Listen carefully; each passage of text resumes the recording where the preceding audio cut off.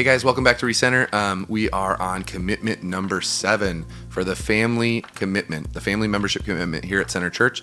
And so we're going to unpack this one, and you're going to hear the heart behind why this is a commitment that we want you to say, hey, as a family member of Center Church, I'm going to commit to serve like Jesus. Mark, why is this an important commitment for our church to have?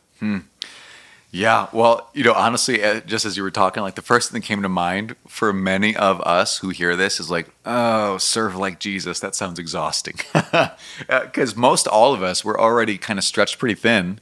And I mean, first off, I love our church family. Like the heartbeat of our church is so servant oriented. So thankfully, this is not like pulling teeth. The culture of our people already is very service oriented. But I know full well, though, still, many of us are going like, if one more thing is added on my plate, then I won't be able to do it. And so I think the first thing to clarify here, that this invitation to serve like Jesus is one of the relational commitments. This is not the heartbeat of you need to be more frantically doing more stuff. This is not us trying to put more on your plate. This is not us trying to fill up all of our ministries' holes on a Sunday morning for all the different ministries. This is ultimately, this is going to sound weird, but this is an invitation to true greatness. Because as Jesus himself said, the greatest among you will be the ones who serve the most. Yeah. And so this isn't like in a greedy way seeking self-glory, but at the same time, a disorienting idea is that Jesus made us to be great. Jesus has made us to be glorious beings, and we will be that in eternity. Right. We will be that in heaven.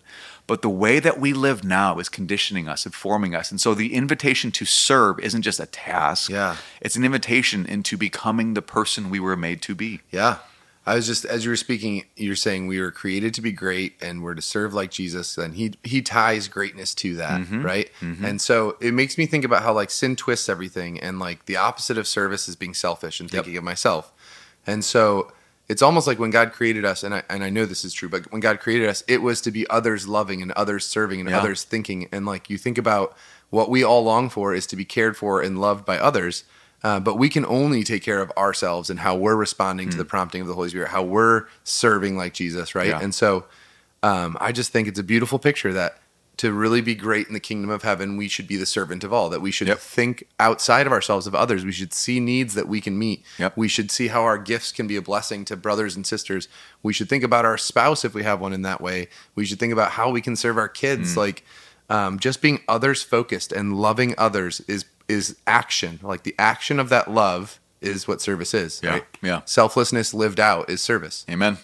So here's the idea. Here is relational commitment number 7 is to serve like Jesus. And here's the definition of that. I will steward the gifts God has given me by living a life of service. I will serve in a ministry of the church, those in my center community, as well as others outside of the church.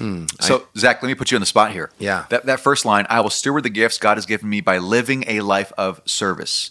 That image that we chose there of living a life of service rather than just occasionally serving kind of sporadically, right? Like we can all serve randomly here or there, but it's fundamentally different to serve randomly and live a life of service. What comes to mind for you with that image of living a life of service?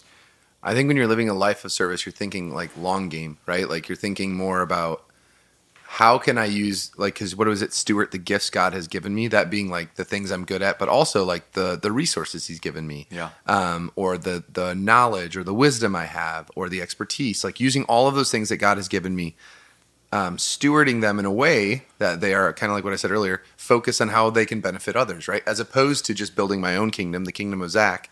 I'm thinking about how can I build the kingdom of God by giving away what's been given to me in a loving, selfless way. So then I'm orienting everything in my life that is my gift to benefit others. So I'm thinking long game of living a life that serves others benefit. And so instead of just like, I've got this extra $20 lying around, I'm going to give that away. Yeah. Or, I noticed that old lady was picking weeds, so I'll go do it this one time. Yeah. Like instead, like noticing how your life can be a service to them. So I don't know if that answers questions, but I think it's more about not momentary responses. So how about this? Instead of reactionary service, it's like a proactive service. Yeah. Like we're thinking about the future, how we can serve and love people, not reacting to needs that we see on the spot. Yeah. So yeah, I think we'll find joy in this if we serve like Jesus, and it'll become something that hopefully our church just really becomes addicted to, not just the serving in church, but the serving outside as well. Yeah.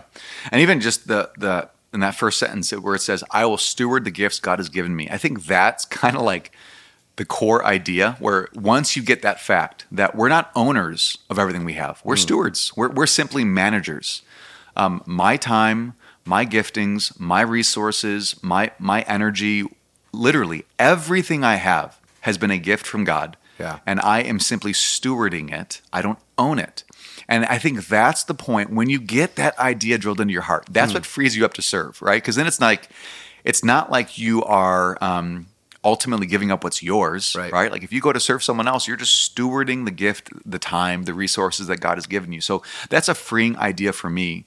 But then even as we went on in the second sentence, I will serve in a ministry of the church, those in my center community, as well as others outside of the church. That's what we wanted to clarify. That when we say serve like Jesus, it doesn't just mean serve in a Sunday morning ministry. Right. Because oftentimes that's what people think of, like, okay, the church is calling us to serve, so I'll volunteer in kids or in worship or the coffee team. And those are all great. Yes, do those.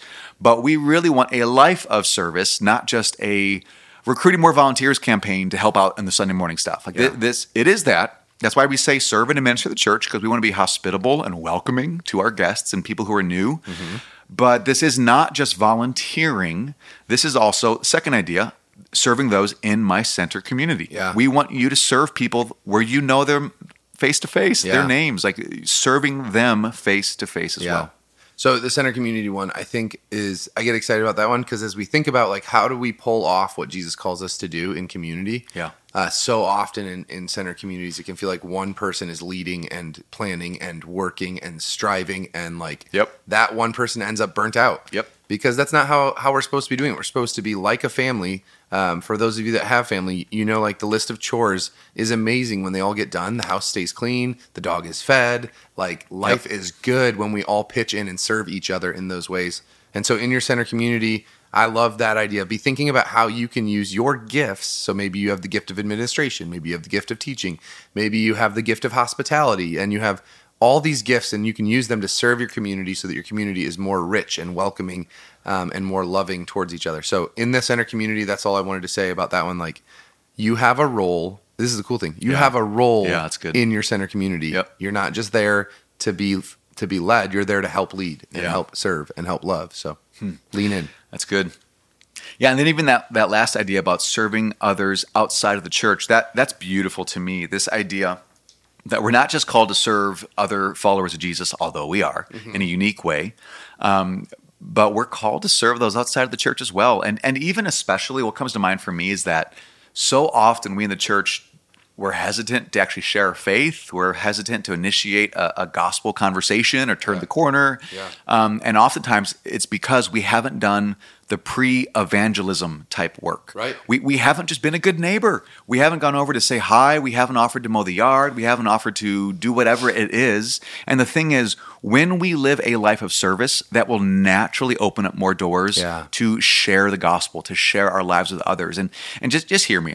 I'm not saying we serve in order to just do evangelism. We serve because Jesus served, and we're going to serve just to do service.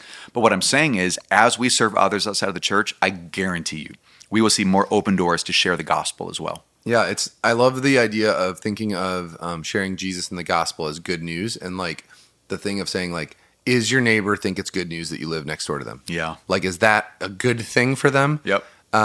Because it should be. Like, somebody who is full of the Holy Spirit, who's living in the kingdom of heaven, who's following Jesus as the Lord and Savior, should be a blessing to the people around them just in their life. Like, they should also be a witness to who Jesus is with what they say, but just their life ordered around Jesus should be a blessing. It should be good news. People should love being your neighbor because of the fruit that comes from your life. And so I love that idea.